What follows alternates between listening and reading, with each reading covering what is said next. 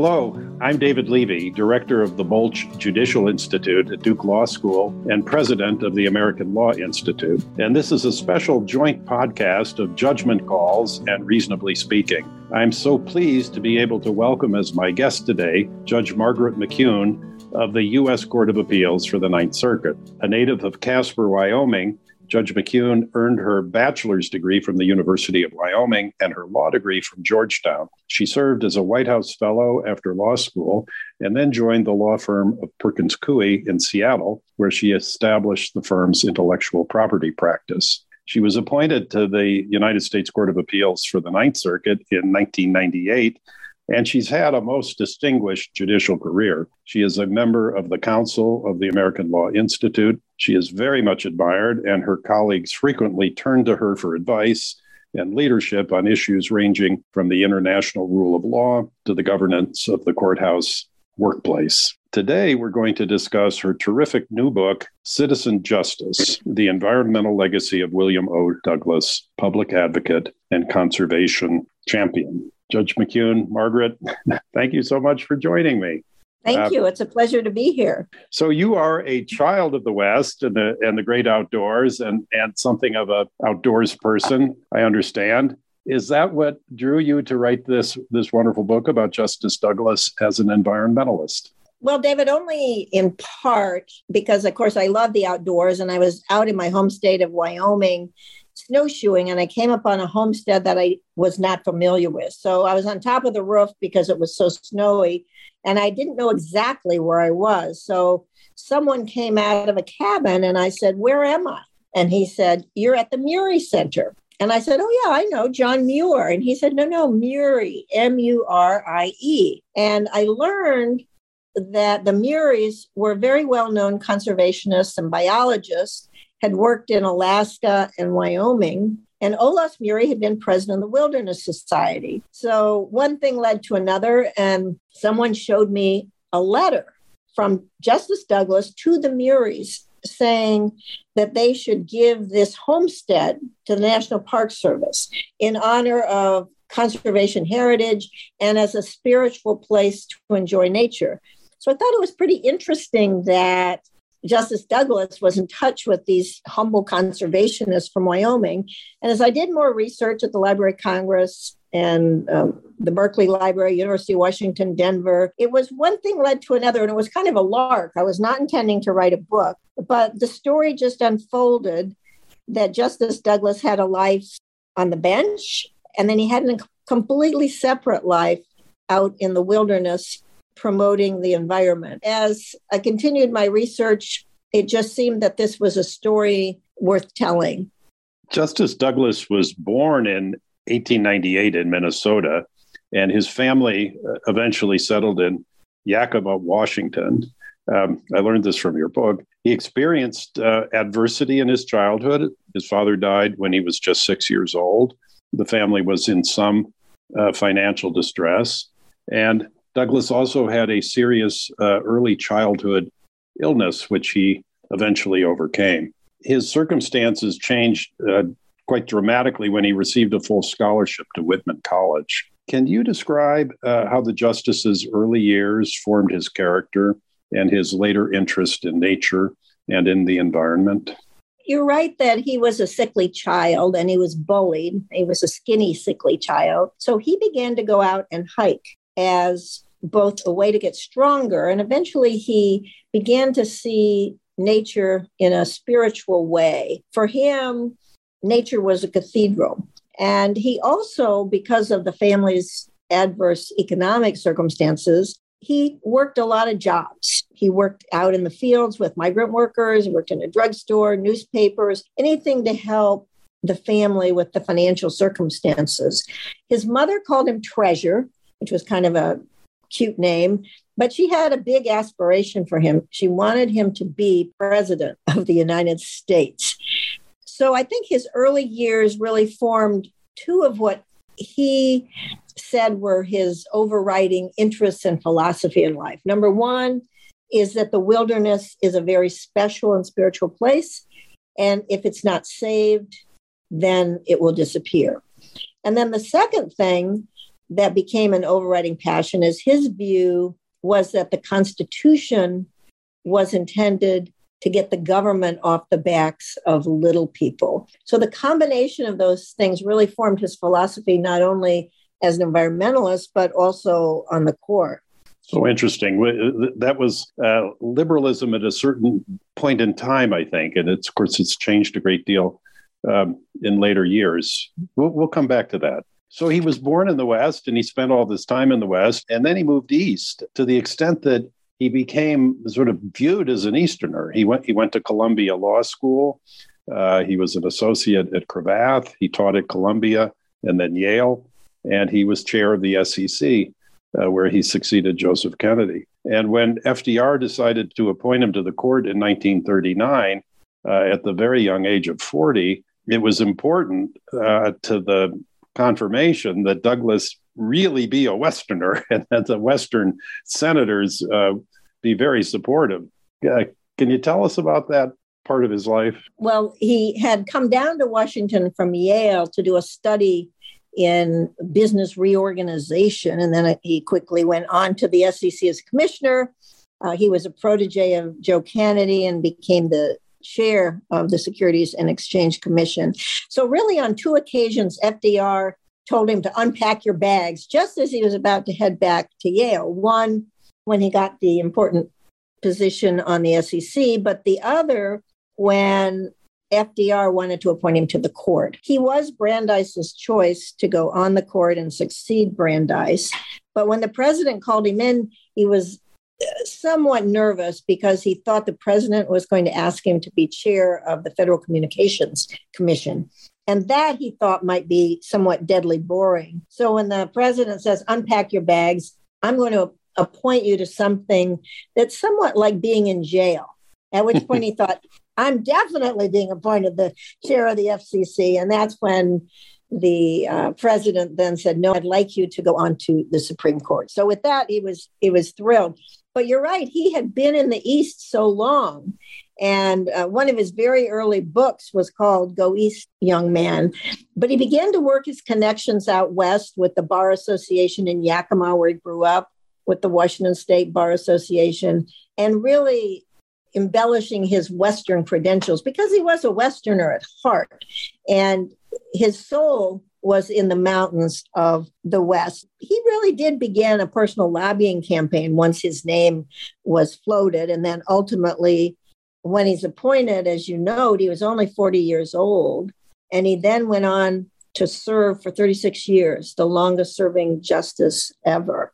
It was a very long and fruitful career on the court. He had two cabins, your book says, back in the West that were very important to him. Do I have that right? Right. He had at one point he had three, but more or less in most of his life, he had a cabin some 2 to 3 hours from Seattle in the Cascade Mountains. He had a fishing cabin out on the Olympic Peninsula and the Pacific coast of Washington. And then at one point, he had a cabin down in Oregon as well. I remember hearing stories, and I think your book mentions this, that at some point toward the end of the term, he would have completed all his work. Maybe the court hadn't completed all of its work, but he was done, and he would take off, and he'd be out there in one of his remote cabins without a telephone, without the internet, obviously. And he would have to walk into town every day and call from the general store to see whether he needed to vote on something. Is that apocryphal, or is that actually what happened? It's not really, because as you might imagine, he didn't endear himself to his colleagues when the end of June came. And as you say, if he had his dissents done or he had authored a majority, he was done, and he would jump on the plane and come west. He often said the court work only took 3 or 4 days a week. So you can imagine that, too, was not well received by his colleagues. But he would jump on the plane, he'd come out to the cabin, and he would have to go into either the post office or a general store to use the phone, because his primary cabin at Goose Prairie, Washington, definitely did not have a telephone. And back then, lawyers could present emergency petitions to individual justices personally, not just sending them via the internet. So Justice Douglas was the circuit representative or the Supreme Court justice assigned to the Ninth Circuit.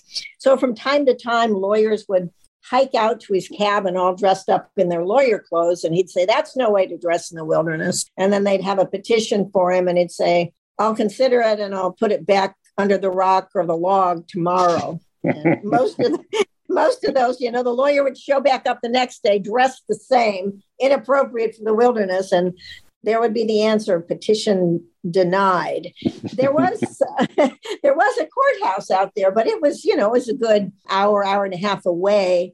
And there was one occasion when he enjoined basically the bombing and the Vietnam War, which decision only lasted about a nanosecond before the full court weighed in. But once he was done with the work, he was out of there. And asked about that, one of the things he said is, "I figured the only soul I had to save was my own." So he was not necessarily prone to jawboning about how the decision might be finessed or changed, to get more joiners in his dissents, for example. That's so interesting. You mentioned that he'd written a book, Go East, Young Man. At some point in his career on the court, I think fairly early on, he began writing travel books and other accounts of his experiences in the mountains and in remote places. And he became quite a well-known author. I don't know if he wrote quite a book a year, but he was prolific. How did this happen? He did almost write a book a year, which was pretty remarkable. First of all, he was a very fast writer. Some people thought too fast, and some of his opinions have been criticized. On the other hand, one of the well-known professors from years ago at the University of Washington, Vern Countryman, actually analyzed his decisions and felt that was an unfair criticism. So he started writing these books. He wrote Of Men and Mountains, which is a soliloquy about his relationship with the mountains. And that occurred after he'd had a major horse accident out near his cabin. He and the horse had rolled down the mountain. The horse was about 1,600 pounds and just crushed him. And he broke 23 ribs, which is kind of amazing. I didn't know he had 23 ribs to break. But while he was recovering, he wrote Of Men and Mountains.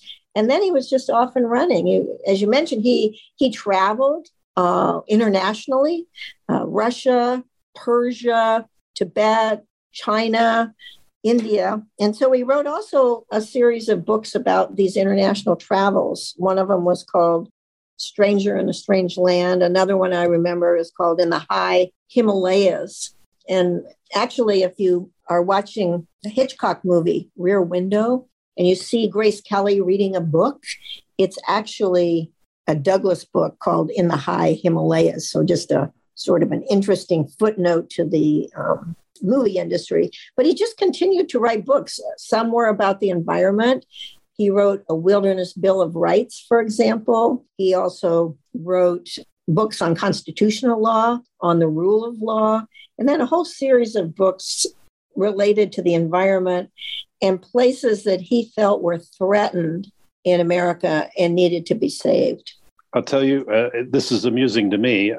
Like many people, I have my iPad propped up on a bunch of books, and one of them is North from Malaya by William O. Douglas, Adventure on Five Fronts, it's called.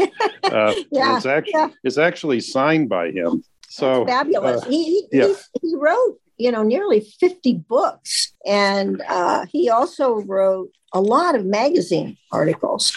So he was just prolific. He wrote for Playboy, for example, which, was fairly shocking back then and even today for a justice.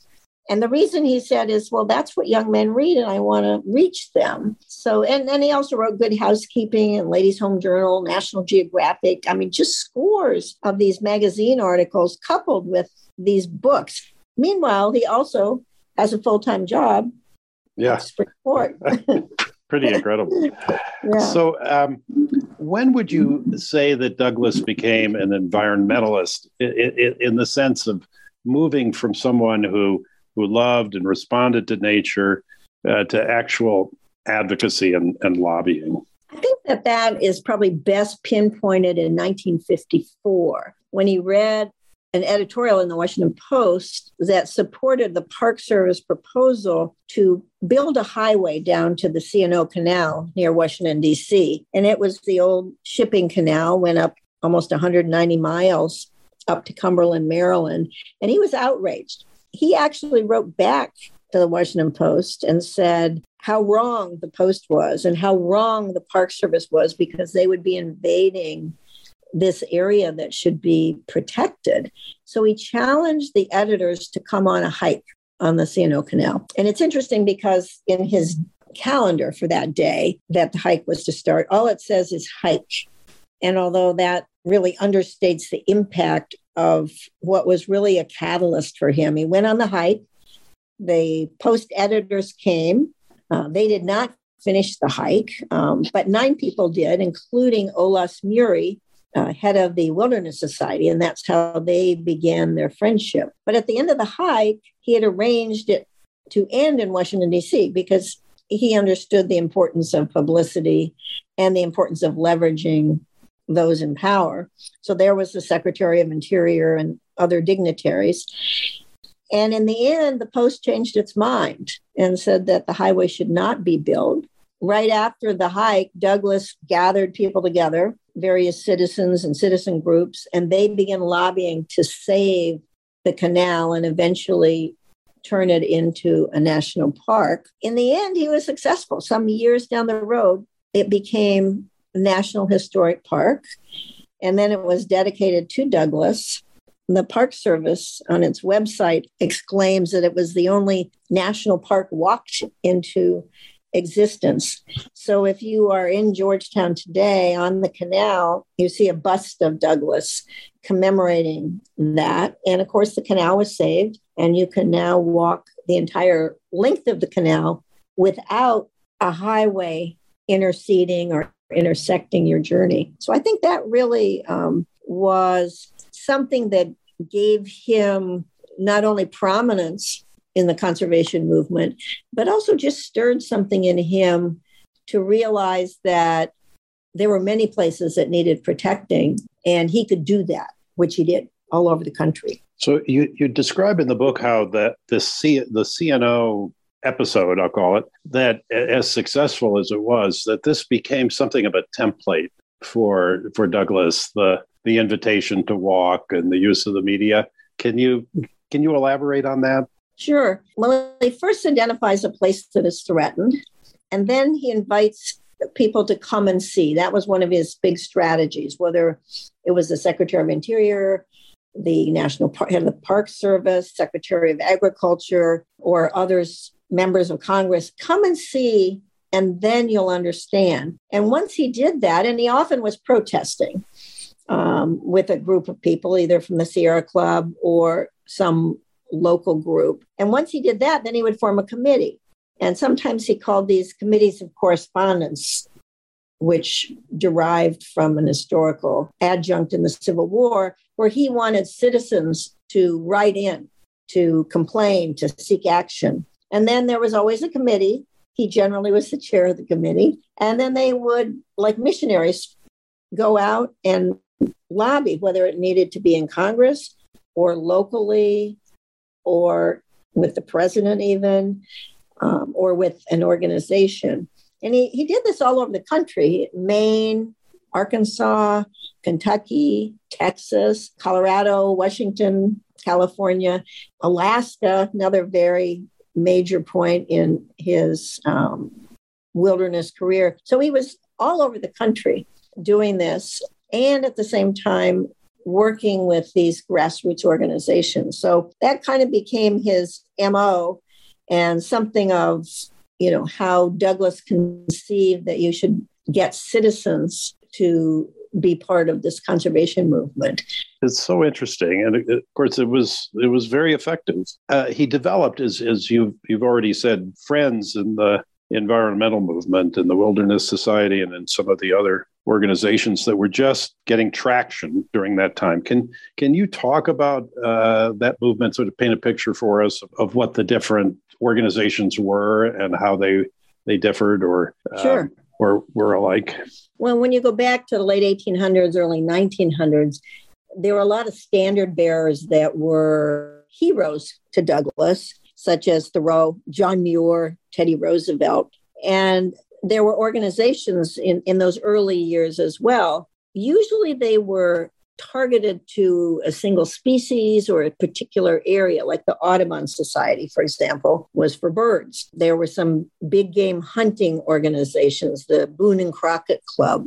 Most of them were targeted primarily to conservation of an area or a species. As time went on, in the 30s, the Wilderness Society was formed.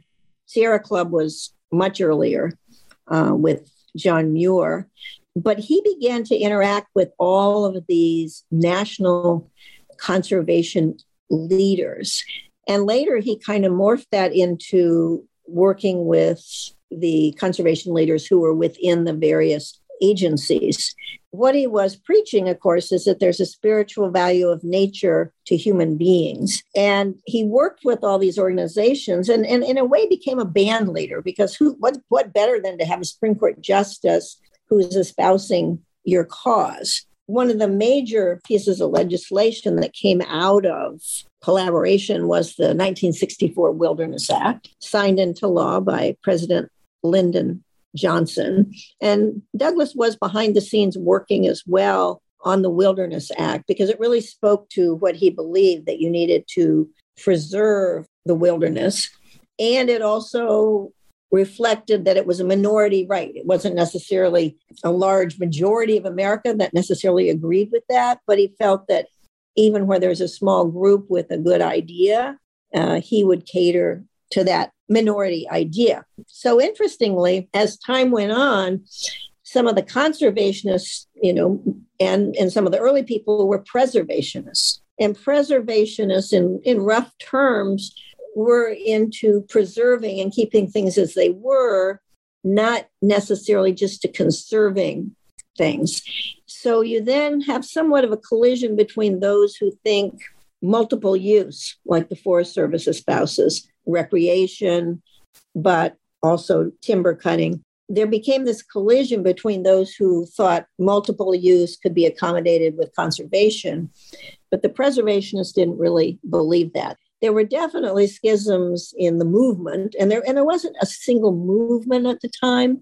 By the time he got actively involved in the 50s, there's a number of organizations, but they began to coalesce. And then certainly in the 60s and 70s, we began to see what might be more accurately called the environmental movement. But he was there really as a grassroots organizer and promoter, and also really a spiritual head of that whole undertaking. You mentioned Alaska, that Justice Douglas had a great interest in preserving the wilderness in Alaska. And you also were connected to Alaska conservation preservation, because you were working for Secretary of the Interior Andrews at some point that intersected Douglas's efforts. Can you tell us about this? Well, as I mentioned, he met Olaus Murie on this C&O Canal protest. And so Olaus was going to conduct a scientific expedition to the Arctic, because there was a lot of concern that the Arctic needed to be preserved and that it was a very fragile environment. So he put together an expedition sponsored by the New York Zoological Society with a number of very esteemed young scientists, and invited Douglass along. So although Murie is kind of a humble guy from Wyoming, he realized that with the imprimatur of Douglass, he could really put Alaska on the map, so to speak. So Douglass came along just on part of the expedition. And when he was up there, he's very much a humble guy, certainly when he's out on the trail. So, for example, Marty Murie would say, "Would you like hot chocolate, Justice Douglass?" And he'd say, "Call me Bill, just call me Bill." And he was very adamant about that. So he was out there collecting specimens, talking about the Arctic, meeting with conservation people from the federal government. And when they finished, Douglass went back and wrote a whole chapter in one of his books saying how special the Arctic was and that it needed friends. And he was also lobbying behind the scenes to save the Arctic. whereas the Muries spread out all across Alaska. And they were very much, by personality, people who wanted to bring people together. They wanted to bring the hunters, the natives, the oil and gas exploration people. He wanted to bring them together and find some middle ground. And ultimately, Eisenhower signed documents that would protect, at least in part, the Arctic area. And there was a feeling that it was always at risk. So that was, early 60s. Fast forward to the late 70s, early 80s, and Alaska is still on the chopping block for a lot of development. And I was fortunate there to kind of have a front row seat because I was special assistant to Cecil Andrus, Secretary of Interior. And Andrus wanted to get past the Alaska National Lands Conservation Act, which would bring together huge swaths of Alaska. Some we put into wilderness, some preserved for the natives, some actually available for exploration and timber cutting, but to really do it in a comprehensive way. And that was during the time Jimmy Carter running to preserve his presidency against Reagan. And Andrus felt that Carter would be unsuccessful and that Andrus needed his staff and also the Congress to keep moving. And in what was kind of remarkable is after Reagan won and Carter lost, Andrus brought all these disparate groups together and they hammered out the details of this Alaska lands legislation. And so much of what you see in Alaska today in terms of preservation, development, and what areas are open for exploration or exploitation can be traced to Cecil Andrus. And, he really felt that the environmentalists couldn't hold out for every tree and that the timber people couldn't hold out for every tree on the other side. And so he remarkably brought this together. He'd been governor of Idaho. He had a real folksy manner, and he was somebody that could kind of mediate these controversies. Douglas, of course, had been there in the 50s trying to do this same thing. And over the years, he continued his interest in Alaska. He died right around the time, in the same year that the bill was passed. And although he was not directly involved in it, Marty Murie was. And out of that, she's been called the grandmother of conservation. So that was a kind of a long-range plan, I suppose you would say, that Douglas had that came to fruition under Andrus and while you were working for him. So maybe that was part of the motivation for this book. Well, it was kind of coincidental in a way. And in some ways, I say I started this project on a lark, but then it ended up to be quite an interesting story. And I, of course, only played a tiny part in it. I did not know Justice Douglas. He left the court in 1975, the year I graduated from law school, and then died 5 years later. Yeah. So you're an expert on judicial ethics, and in your book, you don't shy away from some of the questions that this life that Justice Douglas led raised, because he was a Supreme Court justice, and he was also an environmental advocate, and in that sense, a political actor. You reflect at different places in the book on the ethical difficulties that present to a judge or a justice who wishes to be active in the political sphere. And the mores have changed over time. Perhaps at an earlier time in the 20th century, justices were more active outside of the court, and we know that many of them had big political careers. William Howard Taft came to the court having been president. Charles Evans Hughes left the court to run for president. And some of them did other things like the Warren Commission or Justice Jackson at Nuremberg. Many of the justices were informal presidential advisors like Brandeis.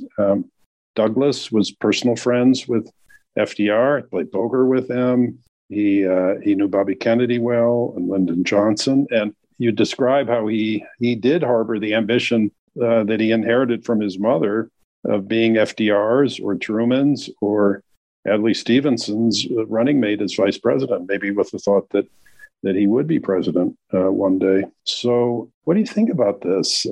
Justices who harbor political ambition and who actually are political actors. Is that viable, at least in the current era?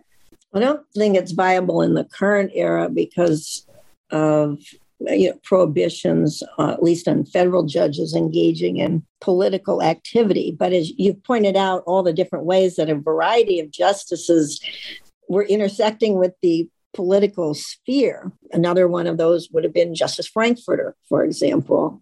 He was lobbying for the Zionist cause and dealing with FDR on a very personal basis.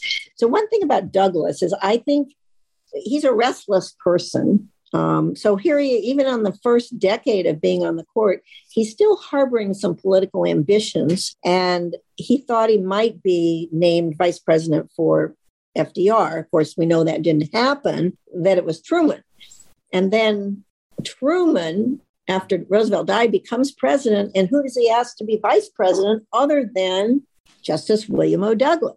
And Douglas declines. But he doesn't just decline. He basically tells people who wants to be number two to a number two. So at this point, I think he's realizing that maybe politics won't be the arena where he's placed. But even up to Lyndon Johnson, he's still harboring some thought that he wouldn't mind being vice president for Lyndon Johnson. Of course, none of that ever came to pass. But he really had these feelings for, more than a decade on the court. My feeling is that the horse accident and then the spark of the C&O Canal put a lot of that to rest for him. And that's when he realized maybe his most inner self was telling him to do what he really loved best, and that was to get out in the wilderness rather than to be directly involved in politics. But of course, when you think of politics and you think of the separation of powers, Douglas certainly blurred his role as a justice in terms of jawboning the president for something he wanted for the environment or members of Congress. He grew up in Washington. Senators Magnuson and Jackson were very powerful. They were called the Twin Towers of Power. And so he used his access to them and to others in Oregon to really bring about, I think, what was his most remarkable, really, contribution. And that is his contribution to saving pieces of America for preserving landscape. And I'm not sure if he saw it as a grand vision, but if you put all the places together where he had an impact, it's a pretty remarkable pastiche and an amazing landscape. But it was also done through political connections and a sense of politics with a small p as well. And that is, he always thought that even though senators live in Washington, not far from the Supreme Court, and that the agencies are there, he always knew that all politics was local. So he tried to use grassroots organizing to bring about whatever project it is that he was promoting at the time. So even if he wasn't playing politics with a big piece, such as trying to be vice president, his view of the world was certainly shaded by using politics with a small p. You say throughout the book that he had a one-man lobby shop in his chambers in the Supreme Court, which is, pretty unusual. At the same time, somewhat inconsistently, he thought of himself as just a citizen. Of course, he wasn't just a citizen, so I think maybe that was a little bit of pretend on his part. But feeling that he was just a citizen, he did not like some of the ethical rules, so like disclosure rules that might impinge on his activities as a citizen. And at one point, while he was a justice, he was drawing a salary from a foundation, and this became known at some point, and that and other issues led to an effort to impeach him. And that resistance, I don't know if that was typical of judges at the time. I suspect not. I think he was somewhat unique in that respect. But you do a nice job in the book, I think, of showing how complex the justice was, and that he was operating in a gray area that did lead to criticism. Certainly, the impeachment is as about direct criticism as you can get, led by then Representative Ford, and that was for his work for a foundation that did rule of law and democracy in Latin America. But it got tied up with the funder of the foundation and whether he had various connections and other things that were scurrilous. Fortas, as you may recall, also became entangled in a foundation-related ethical thing. The impeachment ultimately didn't go anywhere. But I remember one thing is when the Attorney General was informing him about the impeachment process, and I think some people thought, well, maybe he'll resign. And Douglas says, well, saddle your horses, Mr. AG. And that was his view about the impeachment, ultimately. There were a lot of justices doing a lot of things, as you say, some of them that we now look back on with admiration, such as Nuremberg, but clearly raised a huge separation of powers issue. And while Douglas was a justice, one of the proposals was that people who are on the court should have their writing pre-approved. Well, you can imagine he was a big supporter of the First Amendment, along with Justice Black. That sent him over the edge. And he said that he thought that was a violation of the First Amendment. And then they said, well, at least you should report the money you get from writing. And to that, he retorted, well, what about these justices who own stock? Shouldn't they have to report their stock ownership? So in that way, he was somewhat prescient because, as you know, stock ownership is something that all federal judges report now, and even one share of stock can cause you to recuse from a case. So he was ahead of his time in some respects. And ultimately, when they did put in certain disclosure rules, he complied with them, although kind of with a little asterisk, like, I don't like it, or I'm doing this under protest. But his view, that's where I get the title of the book, Citizen Justice. There was a case in which the court decided that federal judges should pay income tax, and he didn't disagree with that. But he basically said, I've voted myself first-class citizenship, that a justice should be able to do anything a citizen can do, as long as it doesn't conflict with being a justice. And therein lies the rub. And depending on your perspective as to whether something conflicts with being a justice, he had a wide-ranging view of that, I would say. And he thought of himself as a citizen justice when he was out there on the trail protesting dams being built because of injury to the fish, or protesting Kennecott copper and excavating on a mine, which was on top of a mountain. So he was out there kind of front and center in a lot of protests, but he felt like that doesn't really interfere with what I'm doing on the court. Yeah, so interesting.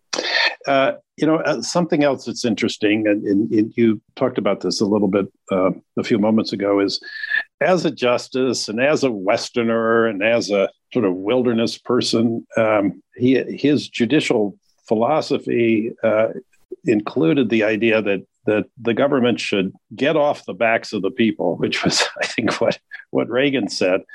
And yet they were not in the same place on the political spectrum. What I found striking, and because you highlighted, is that in that era, to be liberal on, progressive on environmental issues, at least for Douglas, was to oppose deference to the administrative agencies. Whereas I think now that would be flipped.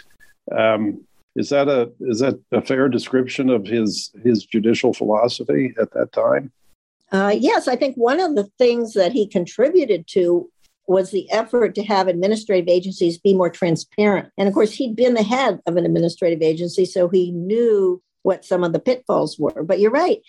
He also proposed that the agency should have less deference, that courts and others were giving too much deference to the agencies. And so in some ways, he was a libertarian in many respects, and he wasn't easy to necessarily peg into one thing or another. But I do think on this administrative state issue, of course, this is long before we have Freedom of Information Act and before we actually have such a window into agencies.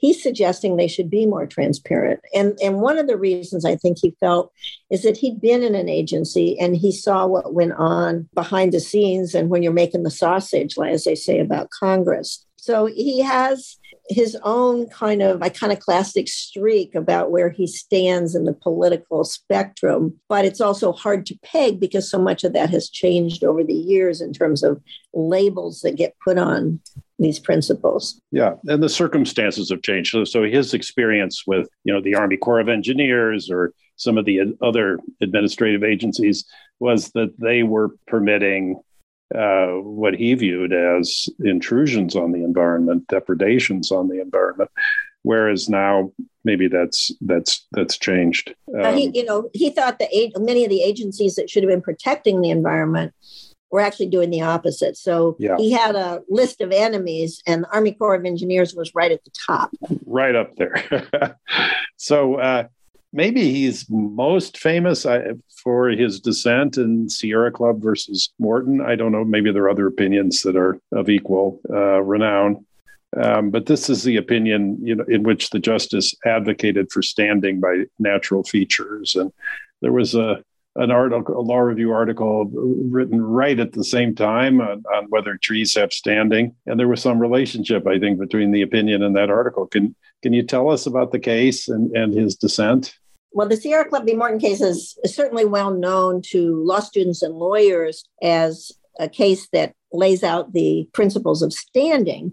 It involved a beautiful valley in the Sierra Nevadas, Mineral King, and Disney wanted to put in a ski resort. And of course, to get there, one of the things they would have to do is build a highway. So again, his nemesis highways get invoked, and they were going to, of course, build all these buildings. So the Sierra Club was quite opposed to this and sued to stop it.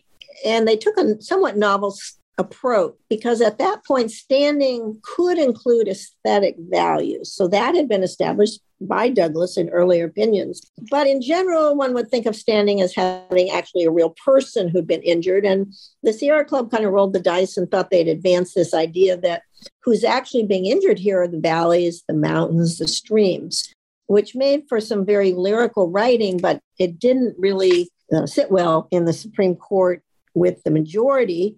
The majority said, well, that might be, but you need a person who's hiking or been affected. So they reversed the district court decision. In fact, they affirmed the Ninth Circuit in that particular case. And Douglas, during the time that this case was pending, he had been kind of bootlegged a copy of this law review article that you're talking about. And that law professor, Stone, who unfortunately recently passed away, had this idea also of rights of nature. It was not new to Douglas. Of course, Sand County Almanac and some of these other writings Douglas was well familiar with. But he wrote a very lyrical and beautiful dissent in which he, basically laid out that these natural features have their own being, so to speak, and that they should be able to sue. Why not? A corporation can sue, a ship can sue. So why not other inanimate objects, but particularly nature, and that you need to save it. And again, he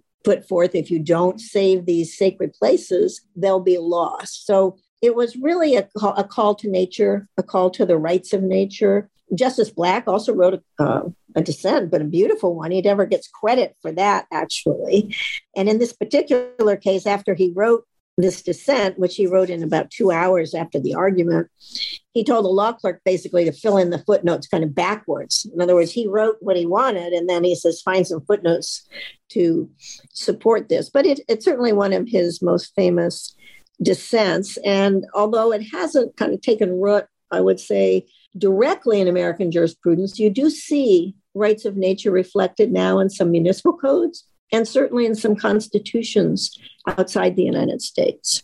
I can tell from just the wonderful conversation that we're having that you really enjoyed working on this book. And I'm wondering, what parts of it did you most enjoy? Were there any surprises? What do you take away as sort of some of the signal experiences that you've had in writing this book? Well, first of all, I didn't intend to write a book. So that actually was a fun experience of deciding to move from curiosity and a lark to actually writing a book. I also learned that writing for a popular audience bears some relationship to writing opinions in terms of making them accessible to the public. But it's a very different endeavor. I loved my interviews with former law clerks, with law professors, with judges, justices. My days at the Library of Congress plowing through. I mean, Douglas was a pack rat. He saved everything. He wrote to everyone. So there is a lot of material just at the Library of Congress. And I felt like I was an archaeologist in a way, kind of plowing through these things. So the process of writing to me was very invigorating and very fun. And when COVID came, I had basically done the research so then I could sit down at night since we weren't traveling or going anywhere. I'd also say that it really reinforced my love of history and the importance of thinking about what can we learn from history. So I think maybe you just answered my next question was to say, I don't think you would describe your job as a 4-day week. And I know how busy you are, but it sounds like maybe this was at least the writing part of this was sort of your COVID project. I do think most of us marvel at your ability to write a book like this when you're holding such a demanding position. Well, I wouldn't agree with Douglas that it's just a 3 to 4 a day week job. No, it is more than a full-time job. But, when you have a passion for anything, you make time for it. And I think it's sometimes good to be able to counterbalance, doing something as intense as deciding cases and writing opinions with something else. And of course, it was related to the law, so I was very comfortable in the topic. But it also spoke to my long-standing interest in nature, mountain climbing, hiking, being out in the wilderness. So I could live a little bit vicariously, either through some of the people I interviewed or through some of his writings, his many writings, or some of his decisions. So in that regard, it was a certain joy. It was a project of joy. I never felt any kind of writer's block or felt like I should abandon the project, because once I was on it, I then, of course, wanted to finish it. And the main reason, I wrote it is I thought it's a very interesting story. I had no idea when I got started that he had such an extensive environmental career or legacy. So that was a big surprise. And that was part of the story. I thought, well, this is worth telling. It's worth learning. It's a historical point in time where we go back and see what a justice was doing. So I felt like I was fairly lucky to look through his keyhole and try to understand where he fit in both in American jurisprudence, but also in the history of environment conservation. We didn't even use the word environmental in the Supreme Court till the early 70s. And you can imagine who first used that word in that context. That was Justice Douglas. So when I do these podcasts with judges, I usually ask if they have a judicial hero or mentor or someone on whom they have modeled their own career and approach. And maybe it's foolish to ask you that question since you've just written this book, but would you include Douglas in that group for you? Or are there others who you actually knew and interacted with? One thing I came to believe when I finished the book was that we always think of heroes as perfect. And Douglas was both fascinating and flawed. And I realized that heroes don't have to be perfect. So I look at him as somewhat of a spiritual model connected to nature. He often said, because he wrote so many dissents, that he was writing for the future. But when I think of that, I think of Justice Ginsburg, because I did know her for so many years since I was in law school. And she was always writing for the future, she would say. And I also really appreciated that her writing style was very succinct, but she also never had a mean pen. So if she was going to dissent, it was forceful, but it was respectful. That really captures it. Thank you so much, Judge McKeown, for being with me and with us today. It's a treat to discuss this book and to think about that era, the history of this country and the history of the court. I recommend it to anyone who's interested in the Supreme Court or the history of the environmental movement, or is just curious about the work and life of a judge. This has been a special episode of Reasonably Speaking and Judgment Calls. I'm David Levy. Thank you for joining us. Judgment Calls is produced by the Bolch Judicial Institute at Duke University. Find us online at judicialstudies.duke.edu.